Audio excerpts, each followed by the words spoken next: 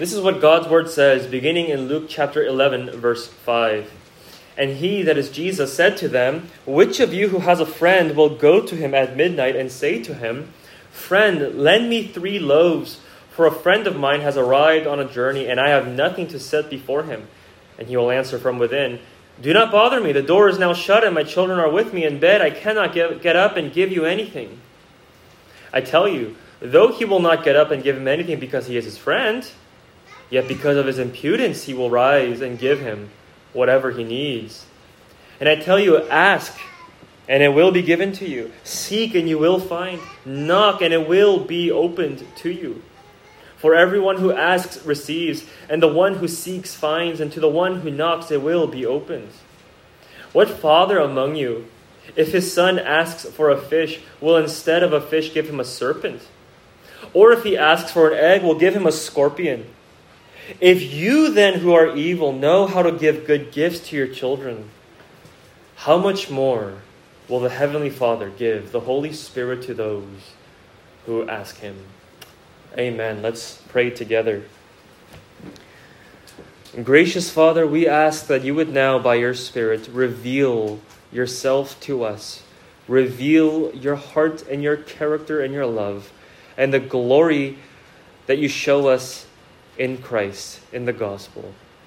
Guide our thoughts and strengthen our faith. We ask this in Jesus' name. Amen. The Bible, from cover to cover, is saturated with prayer. I don't know if you've noticed. Almost on every page you'll find a call to prayer, instances of people praying, or even the actual records of the contents of some people's prayers. For example, the Psalms are very much that. And we also see Nehemiah's prayer, Daniel's prayer, Hannah's prayer, and dozens of others. Clearly, God wants us to be a prayerful people, because we are to relate to God in constant dependence and trust and worship, all through communicating with him in prayer. But at the same time, we can probably attest with all honesty that we find it rather difficult to be devoted to prayer in our lives. But what keeps us from such faithfulness and diligence in prayer is not just laziness or lack of discipline. Sure, those are legitimate factors, but there's a deeper root issue, which, as Jesus suggests by his words here, is primarily doubt. And it's not just doubt about the effectiveness or power of prayer, but ultimately doubt of God's character. Now, some of you here may have been in a season of waiting for some time, whatever that may be, whatever you may have been waiting for and asking for. Perhaps you have been praying for a godly spouse, or you've been praying for the gift of children. You've been praying for a more secure job in the midst of an uncertain economy. Or you've been asking for healing from a long-standing physical ailment. Or you've been praying for the salvation of your loved ones. And you have prayed for this over and over and over again. But chances are, God did not answer you the very next day that you first began praying for this. And weeks passed, months passed, maybe even years have passed, and God has yet to reveal his answer. And what often happens is that over time, doubt begins to creep into our heart. Whether we realize it or not, we subconsciously begin to ask, has God been listening? Because it sure seems like I've been talking to a wall. Maybe I'll just move on. Because I've prayed for this for a long time and nothing's really changed. I guess I might as well give up asking. And when this happens, it's not just that we end up praying less and less for that one thing, but that discouragement begins to settle in and affect everything, our prayer lives as a whole. We become a less prayerful person altogether. Why? Because through that specific issue, you've begun to generally lose confidence that God is attentive to you and that your words actually reach his ears. And so you begin to feel deflated. and you find yourself losing the will to pray and commune with God. You see, we have this tendency to allow our yet unanswered prayers to discolor our view of God, as though He were distant, uninterested, or inaccessible. And Jesus knows that this is a common phenomenon that robs us of the joy of prayer. And that's why, having taught His disciples how to pray in verses 1 through 4, He immediately follows up with encouraging us as to why we should pray, why it's worth our time, why we should persist and persevere in prayer, and why we should never lose heart. And He gives us these two mini parables that help depict God in His proper light. And they remind us the truth of who God is and what He is like, namely, that He is our perfect, loving Father who is more quick to answer than we are to ask. God not only loves to hear the prayers of His children, but He loves to answer the prayers of His children. And these words here dispel any notion that because we sometimes have to keep asking over and over again for some things, that it should suggest that God is in any way stingy or unloving or unconcerned. That couldn't be further from the truth. See, Jesus stresses this point beginning with this first little parable of a hypothetical scenario in verse 5. It's a bit of a complicated sentence structure, so let me just paraphrase it for simplicity. Jesus is saying something to the effect of, imagine you had a friend who lived close by, and you went to his front door in the middle of the night and you asked for 3 loaves of bread because another friend of yours came from a long journey to spend the night at your house. But this journeying friend came on short notice, and you realized that you had no meal prepared for him, and your pantry is all empty, and all the grocery stores are closed. And so in your urgency, you went to your friend living close by, and you pounded on his door in the middle of the night, asking for some bread. Now at this point, we might be a little puzzled and wonder, what's the big deal? Why is the meal so urgent, especially given that it's the middle of the night? Can't the guests just go to sleep and wake up and wait for breakfast? Well, it's difficult for us to understand the crisis here because we live in a very different culture and time where in the 21st century, Western civilization, first of all, hospitality is something that is more optional. It's seen as going out of your way to host someone in your home and offer them a meal. But in the context of the ancient Near East, hospitality was non-negotiable. I mean, it was just what you do. It was the most basic custom way of life. In fact, you'll find that if you ever go and visit the Middle East today, you would be shocked to find how warm and hospitable the typical Muslim household is. Even to strangers they've never met, they'll welcome you into their home. They'll serve you tea. Because their culture today has retained elements of this ancient Near East culture that is characteristic of biblical times. And especially in the Bible's context, the primary way in which hospitality was expressed was providing not only lodging, but a meal for the guest upon arrival. Because a meal was a sign of warmth and generosity and friendship. It was to reflect your own character and honor. By the way, this is why the Lord's Supper is such a rich sacrament. An expression of God's grace and love to us through the sign of a covenant meal that God prepares for us in Christ.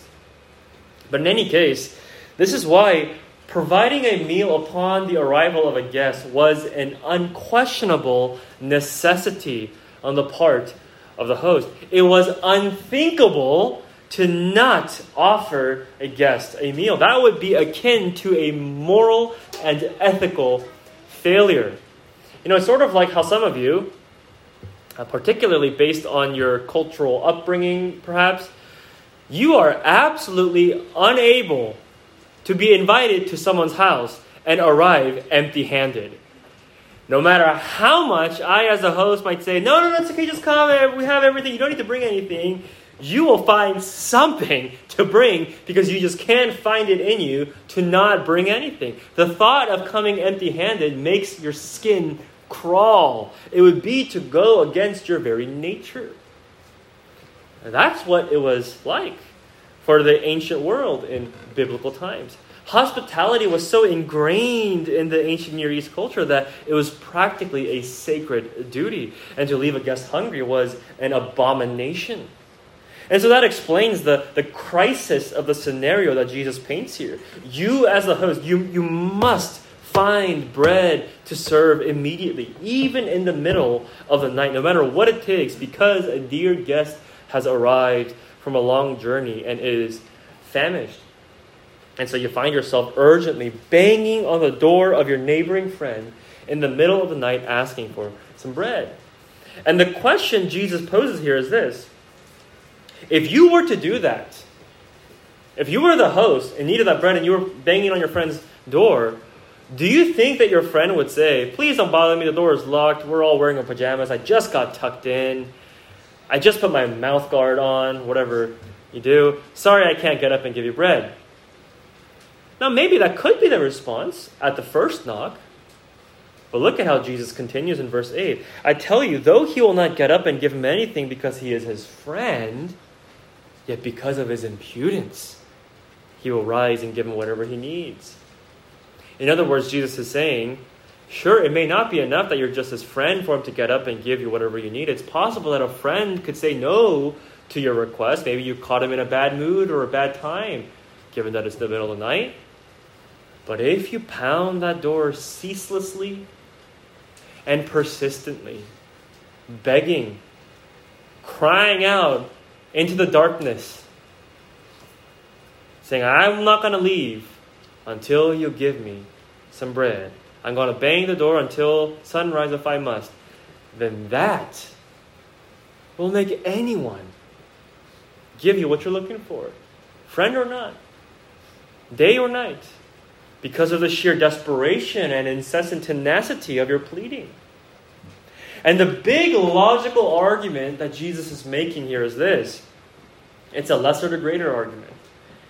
If even a grumpy, lazy, selfish, earthly friend in the middle of the night can be moved to act in generosity by your persistence,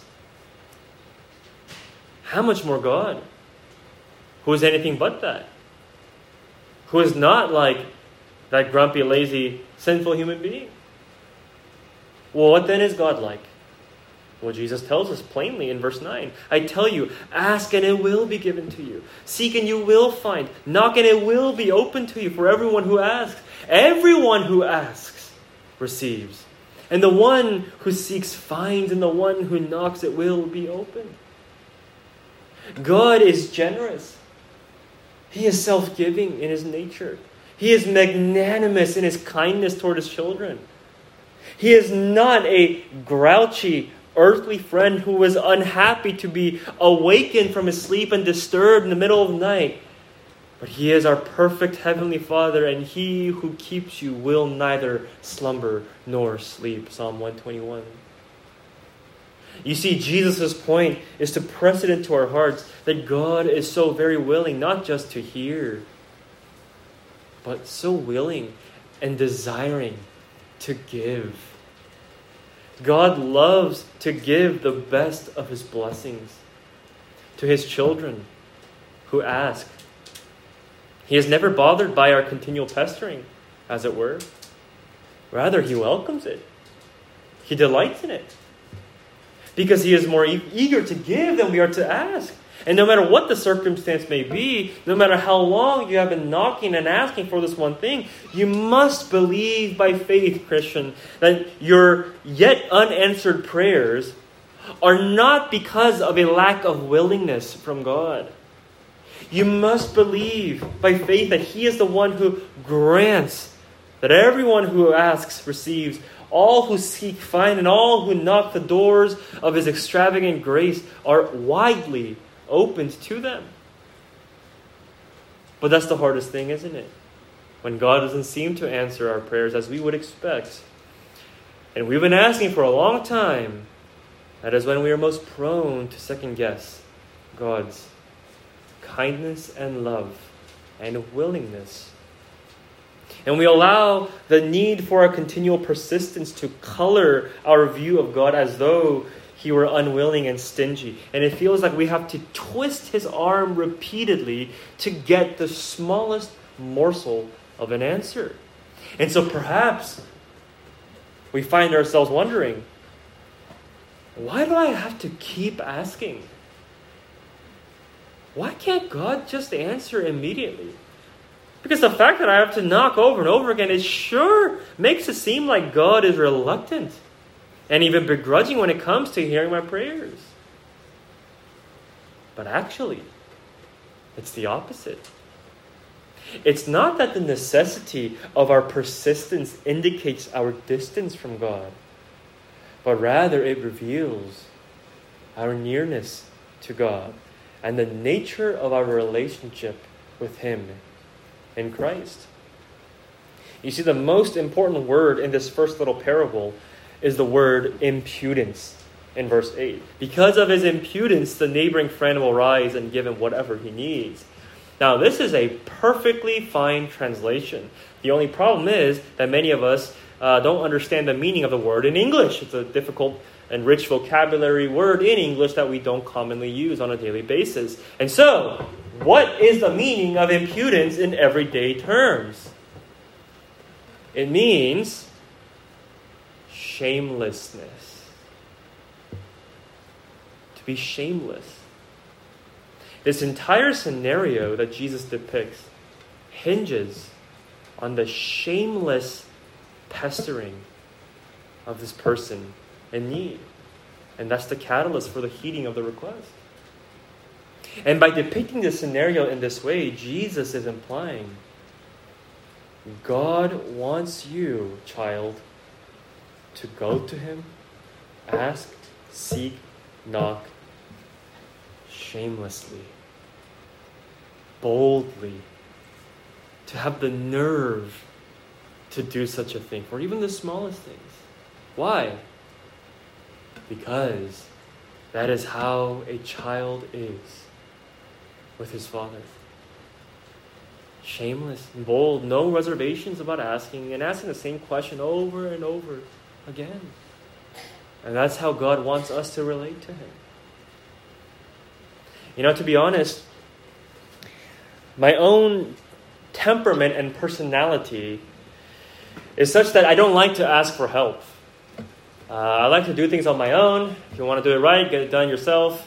That's not a good thing. I've been trying to get better at it over the years. God has been sanctifying me over time, but still a long way to go. But truth be told, part of it is because I feel like I can do it better. No offense. But the other part is that I don't like being dependent on other people. I don't like bothering them. And even if it's harder for me, I'd rather deal with it on my own because it feels presumptuous that I would impose my burden on others. And perhaps some of you are wired the same way. And there's a great sense of an awareness of shame when it comes to asking for help or intruding on others.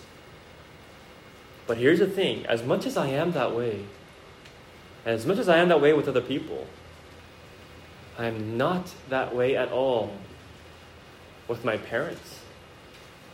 It doesn't mean that I take advantage of them. Of course, in my adulthood, I care much for them, and I do a lot to care for them. But there's a sense in which no matter how much older I get, I will never lose this awareness that I am their child, and I will always be their child. And by virtue of me being their child, I am entitled, as it were, to their attention, their care, their help. I know that it's right, it's proper. And so I'm not afraid to ask them shamelessly for that which I feel ashamed to ask others, because of the confidence and security I have in my privileged position as their child. I have no qualms whatsoever about asking my dad to lend me an extra pair of hands to build some new furniture we got, or to help do some maintenance work on my car. Actually, just the other day, I asked my dad for the very same thing. He was watching a movie, and it seemed like a very exciting part, and I kind of barged in and I said, "Hey, can you help look at something with me?" He goes, "Sure," and he paused and he got up. I was like, "Wow, what a great dad." Don't worry, I will never ask you guys in the middle of a movie. I won't interrupt you. But with my dad, I didn't have an issue doing so. I'm not bashful to ask my mom for something I need. I'm not afraid to ask them for anything. In fact, I expect their happy willingness to do so, provided they're able to, and indeed they are. And, I mean, of course, it's a two-way street, okay? We help each other. I'm not some spoiled man-child. But the point is, this shamelessness, this boldness, the nerve to ask them of anything, even if it feels like pestering, this is exactly how God wants us to be with Him. Because in Christ, God is our Father, and He wants us to live out the reality of our privileged status as His children. You see, God has ordained it that we must persist in asking Him for certain things. There's a reason why He doesn't give things right away, because by it, He is teaching us how to relate to Him in true childlike fashion. He is teaching us how to behave like His child. And that delights God because He is our Father. And so the fact that we must ask repeatedly for some things, it should not discourage us, as it often does, but it should serve as an opportunity to remind us how real it is that we are in fact children of the Most High King. No peasant or slave dares to step foot inside the throne room of the king and barge in and ask repeatedly for personal requests. The audacity to do such a thing. The infringement, the irreverence of it all. But what about the king's own son? What about the king's little girl? That child has the right to bang on the doors of the throne room, knocking over and over again. Abba, Father, can you open please? I have something I want to say. And God welcomes it. He is not disturbed by it all. He loves such shameless boldness and persistence because that reveals the confidence you have in the security of His love and your identity as His beloved child. Christian, do you realize that God wants you to actually enjoy the blessings of the gospel? But sometimes we're so busy having a hard time believing it that we never get to enjoy it. God wants you to enjoy being His child and all the privileges associated with it. As Hebrews 10 says, since we have confidence to enter the most holy place by the blood of Jesus, let us therefore draw near in full assurance of faith. You see, God has sovereignly ordained in His perfect wisdom that we would have to labor in persistent prayer about many things in this life, because by it He is teaching and guiding us to behave more and more like His rightful children. To learn to speak to Him with such boldness and confidence. To live out the reality that we are His sons and daughters, and to grow in the confidence of His love. Our Father is very pleased when we disturb Him, so to speak, because He loves to commune with His children. And because this is true, Jesus urges us, don't give up. Don't be discouraged in prayer. And learn to even enjoy the process of having to ask God over and over again for what you need and long for. Because actually that is one of the warmest expressions of your intimate relationship with your affectionate Father in heaven. Christian, have you considered that whatever concern or desire or need that has been in your heart for some time, first of all, it's possible that you do not have because simply you do not ask, as James 4:2 says. Maybe you never prayed and cast that burden upon God. But some of you have asked once or twice or several times, but the problem is you do not have because you gave up asking. You no longer ask because you're not convinced God hears. Oh, He hears. He knows. Do not give up. Keep asking. In fact, verse 9, it says, ask and it will be given, seek and you will find, knock and it will be opened. And in our English Bibles, just because of the nature of the English language, it can look like it's just a one-time action that Jesus is referring to. We tend to read it implicitly in our minds as, ask once and it will be given, seek once and you will find, knock once and it will be opened. But the actual verbs that are used here are continuous verbs. In other words, Jesus is literally saying, keep asking and it will be given. Keep seeking and you will find. Persist in knocking and it will be opened. Don't give up is his point. Persist in prayer because your Father is good and generous. And He loves to give good gifts to you in the matter of His timing. His kindness can be trusted. And that's what Jesus reassures us of next in this second little paragraph beginning in verse 11. What father among you, if his son asks for a fish, will instead of a fish give him a serpent? Or if he asks for an egg, will give him a scorpion? If you then who are evil know how to give good gifts to your children, how much more will the Heavenly Father give the Holy Spirit to those who ask Him? I remember when our son was first born, I feel like I talk about him a lot from the pulpit, but it's on my heart, I guess. As many of you, as parents probably know, it's fairly common for babies to drop down a little bit from their birth weight for the first couple of weeks and eventually to gain it all back in the next couple of weeks as they feed and grow. But of course, being first-time parents, we were rather nervous, and when our son eventually dropped in weight from his birth weight, we were concerned, even though everything eventually was perfectly fine. And so I bought an infant scale to measure his weight at home every couple of days. I'm crazy and neurotic like that. But after a couple of weeks, when he finally reached his birth weight again, I was so thankful and relieved, and I kept telling my son, good job, good job. And he had no idea what I was talking about. He was 2 weeks old.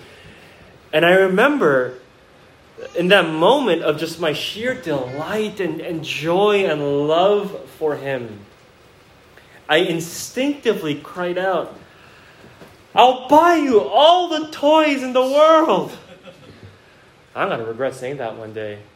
We're going to have to not record the sermon to destroy any evidence of me having said that. Don't remind him when he grows up. But it was interesting just for me to observe of myself that my natural reflex as a new father was to express my uncontainable love and delight in my son by wanting to bless him with the best gifts on earth. And again here, Jesus gives a lesser to greater argument. Look, if you, even you who are sinners, if even I know to want to give good gifts to your children, how much more do you think your Heavenly Father desires to bless you with the absolute best of His blessings? One of the hardest things when we're in a season of waiting is to believe that God actually wants to bless us, that He means to bless us. And the big question is, well, if He does mean to, if that is His will, why doesn't God answer sometimes? Now we know why God prolongs His answer, as we just discussed, is to teach us to persist in prayer and thus to commune with Him. But if God is so generous and only wants to bless His children with the best of blessings, why does God sometimes say no? Why does God sometimes deny? Well, as we talked about last week, much for the same reason that every good parent must say no to their children, because they ask for the wrong things. They ask for the things that would harm them in the end, because it's not good for them, but they're too immature to understand why. From the mind of a little child, sticking a metal fork in the electrical socket seems like a wonderful activity that would bring much blessings of entertainment and enjoyment and satisfy curiosity. But of course, parents know what harm it will bring, even if the child is convinced otherwise. And so the answer is a loving no. Because we ask for the wrong things sometimes. And so notice how this passage, which reassures us of God's generosity and eagerness in answering our prayers, it is situated within a particular context, namely that it follows after the Lord's Prayer in verses 1 through 4. In other words, the encouragements given to us in this passage, it assumes that we have learned how to pray rightly by the model that he gives to us in verses 1 through 4 in the Lord's Prayer, which teaches us how to order our lives and our thoughts around first seeking God's kingdom and his glory, that our highest ambition might be for the hallowing of God's name, for his honor and majesty to be magnified. And from this God-centered mindset of life, we then learn to pray rightly for our true basic necessities with thanksgiving and contentment. And then we learn that our greatest needs are to be praying for the needs of our souls, for our sanctification and growing in godliness.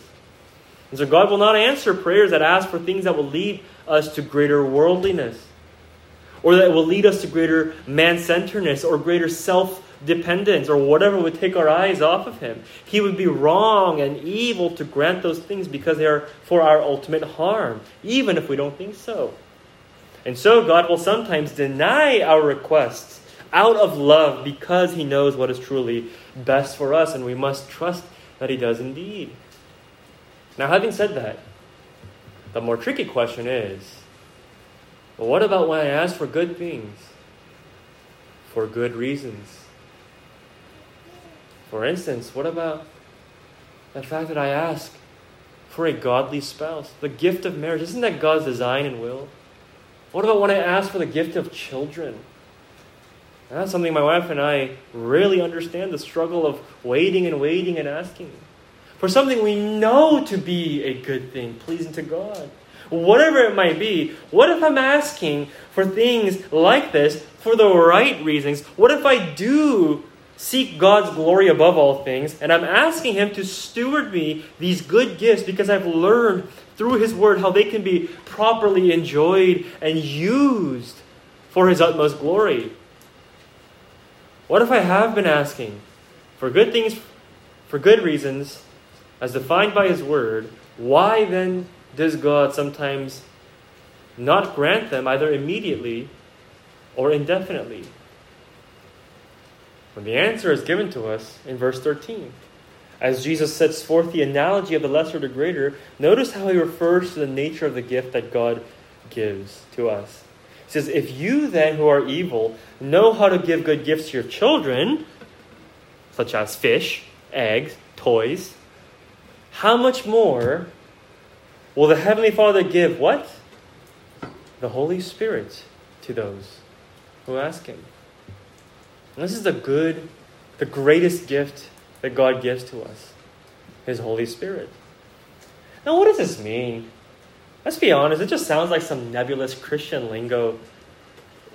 What does it mean for God to give us the Holy Spirit? Well, first of all, Jesus does not mean that the Holy Spirit is some thing that God gives. The Holy Spirit is not some force, some object, or some item to be possessed. He is a person, a he, not an it. He is the third person of the triune Godhead. One God in three persons, Father, Son, and Holy Spirit. And so when Jesus says this, he's not saying that the Father will give the Holy Spirit as some commodity, but that he will give us the blessing of the Holy Spirit's ministry. Who he is and what he does for us. That is the most excellent gift that God gives to us. And all gifts that he gives to us are under the umbrella of the gift of the ministry of the Holy Spirit. Well, what does he do then? What is his ministry? How does he minister to us? For the believer, he is at work within us to sanctify us, to make us more and more like Jesus. One of the greatest promises in the Bible, which I'm sure you're familiar with, is Romans 8:28. That God works all things together for the good of those who love him and are called according to his purpose. And that verse is preceded by verse 26, which says that the Spirit helps us in our weakness. He intercedes for us, he strengthens, and he guides us. But that promise in Romans 8:28, which is often taken out of context, we have to ask, to what end does God work all things? What is the ultimate purpose to which we've been called? What is our highest good for which God sovereignly orchestrates all things and for which the Spirit of God is at work to help us towards?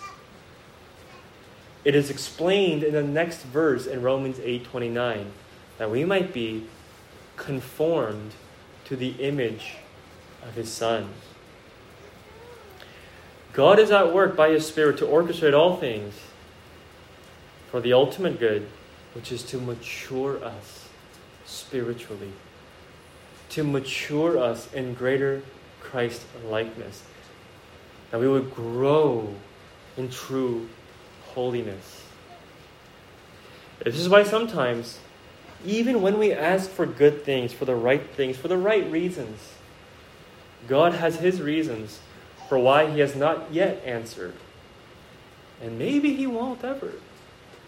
Because through it all along through the waiting, His Spirit is wonderfully present and at work in your heart to conform you into greater Christ likeness, to mature you in godliness, to finish the work He began, to sustain you and cause you to persevere in faith all the way to the end, and to teach you very crucial lessons that can only be learned in the crucible of trials. Christian, it is hard being in the cold, dry winter seasons of life. Believe me, I know. I've been there many times and I've struggled. And we wish that we could be perpetually in the springtime of experiencing constant and immediate blossoms of visibly answered prayers left and right. But beloved, understand this.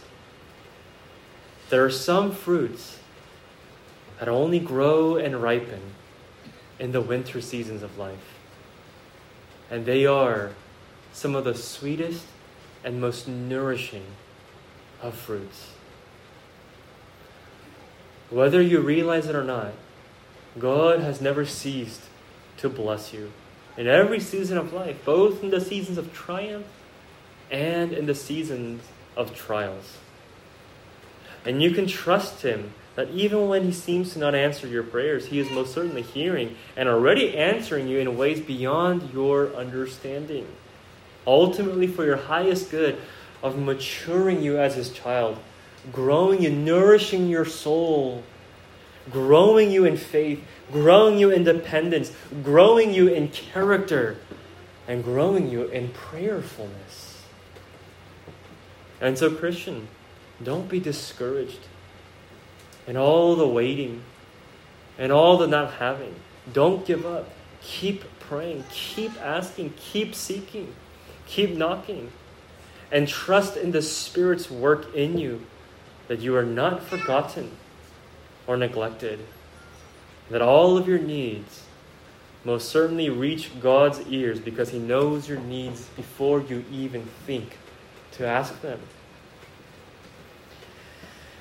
And if you're here this morning and you're not a Christian, God desires to bless you with the ministry of His Spirit, and that is to reveal the truth of who He is through His Word. To show you as plainly as you can see here, non-Christian, that God is the perfect Father who alone supplies all of our needs. And He has done that supremely in the gospel. Because you and I are sinners before a holy God. Every one of us, we are all unrighteous. Everyone is destined for eternal punishment. And there's nothing we can do to save ourselves. No morality, no good works is sufficient because we are guilty before an infinitely holy God. But the gospel, the good news is this, that while we were helpless and unable to do anything to atone for our sins, God did everything for us by sending His own Son to take the place of sinners, to live on our behalf by living the perfect, sinless life that we failed to live, and to die the death that we deserve to die, taking on the wrath of God on the cross that was meant for sinners like us. And He rose on the third day to show that His death was truly sufficient for sin, and that He paid it all. And He calls sinners to simply confess, to acknowledge that they are ruined sinners unable to save themselves, and to simply trust in all that He has done. And all who place their faith in Him will be totally forgiven of their sins and be reconciled to God and be secured to eternal life. All of God's blessings in the fullest of measures. Friend, this is your greatest need if you are without Christ. Look at the sheer kindness of God and how He offers to you this ultimate eternal blessing that is undeserved, and yet in a manner in which He requires nothing from you. You have to contribute nothing except that you simply humble yourself, acknowledge yourself as a sinner, and ask shamelessly for the free gift of salvation that you don't deserve. You don't have to cleanse yourself. You don't have to work your way into God's favor. Jesus Christ has done it all by His life, death, and resurrection. And God is freely and generously willing to give to you unmerited favor and love and acceptance, even that you would be adopted into His family, where you might be secured as His child forever, beloved by Him. God gives it all to you, to sinners who confess and believe. That's why it's such good news. This is the truth. And today, if you hear His voice, if you sense His Spirit convicting you of the truth, if you sense the Spirit at work pressing this truth into your conscience, and you know that this is true, today, if you hear His voice, do not harden your heart, but receive it by faith. You have not only because you ask not. You are without Christ only because you have not asked Christ to save you. But if you ask, non-Christian, you can be certain of this: He will never refuse sinners who come to Him, who seek His grace and mercy. Because God loves to save sinners. He loves to bless undeserving sinners who call out to Him. And so, friend, come to Jesus. Confess your sin. Put your trust in Him. Knock. And I swear to you, because God has promised, that the door of His salvation will be opened to you. Let's pray together. Our gracious Heavenly Father, we thank You and we praise You, as we have all been confronted with the truth of who You really are. So self-giving, so generous, so kind, lavishing upon sinners the richest measures of Your grace. And even more so, to continue to lavish upon each and every one of Your children Your utmost love and delight and the full measure of Your blessings. Father, we confess that it is so hard sometimes to believe this to be true. As we walk this life of faith and we run into obstacles and trials that discourage us. But Father, we ask that Your Spirit would minister to us, that You would give us this good gift continually, that Your Spirit would apply and sear this truth into our hearts, that day by day we might grow to trust You more and more. And we thank You that indeed You have given us the continual sign of the covenant in the Lord's Supper, that as we take the bread and the cup, we are reminded of that most loving heart and tenderness with which You offer Your grace to us in visible, tangible elements. And we ask now that You would set apart the bread and cup, which is just ordinary, but set it apart for the extraordinary purpose of ministering to our souls and confirming the truth of the gospel of Your great love to us in Christ. We ask this in Jesus' name. Amen.